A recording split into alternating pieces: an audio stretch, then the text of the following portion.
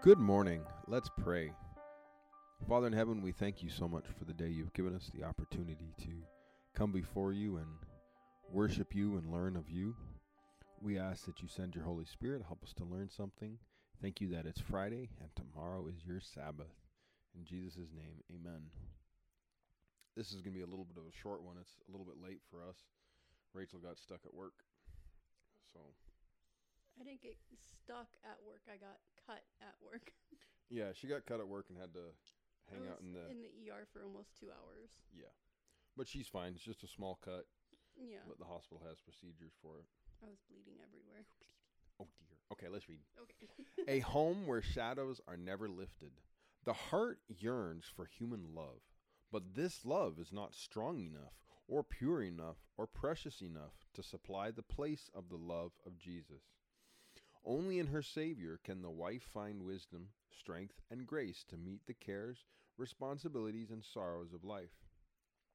She should make him her strength and her guide. Let women give herself to Christ before giving herself to any earthly friend, and enter into no relations which shall conflict with this. Those who would find true happiness must have the blessing of heaven upon all that they possess and all that they do. It is disobedience to God that fills so many hearts and homes with misery. My sister, unless you would have a home where the shadows are never lifted, do not unite yourself with one who is an enemy of God. Mm-hmm. So, the one thing that stuck out to me is she should make him her strength and her guide. Let him give herself to Christ before giving herself to any earthly friend, or enter into no relation which shall conflict with this.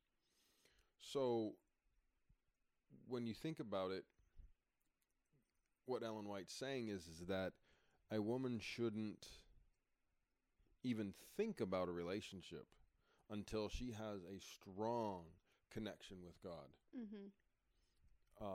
And I believe it's the same thing with guys too, is we have to have that strong relationship. We're supposed to be the priest of the home, the religious leader in the home. And if we don't have a strong relationship in God, then how are we supposed to lead our family in religion if we don't have a strong faith in it as well? Mm-hmm. Ourselves, I should say. Yeah. What stuck out to you? The beginning, the heart yearns for human love, but this love is not strong enough or pure enough or precious enough to supply the place of the love of Jesus.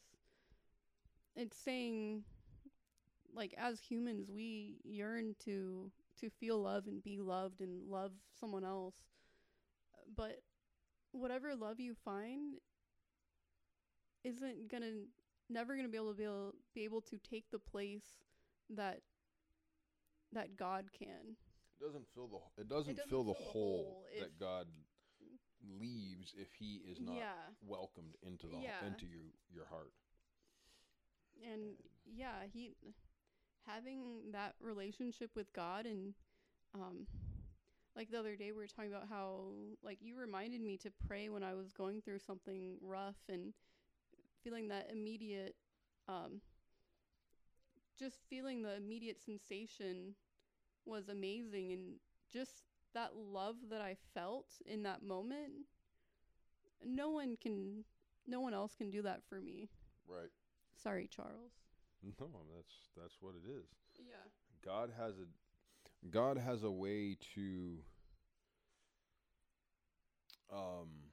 he has a way to fill us that nobody else can, not even our spouse or our partner.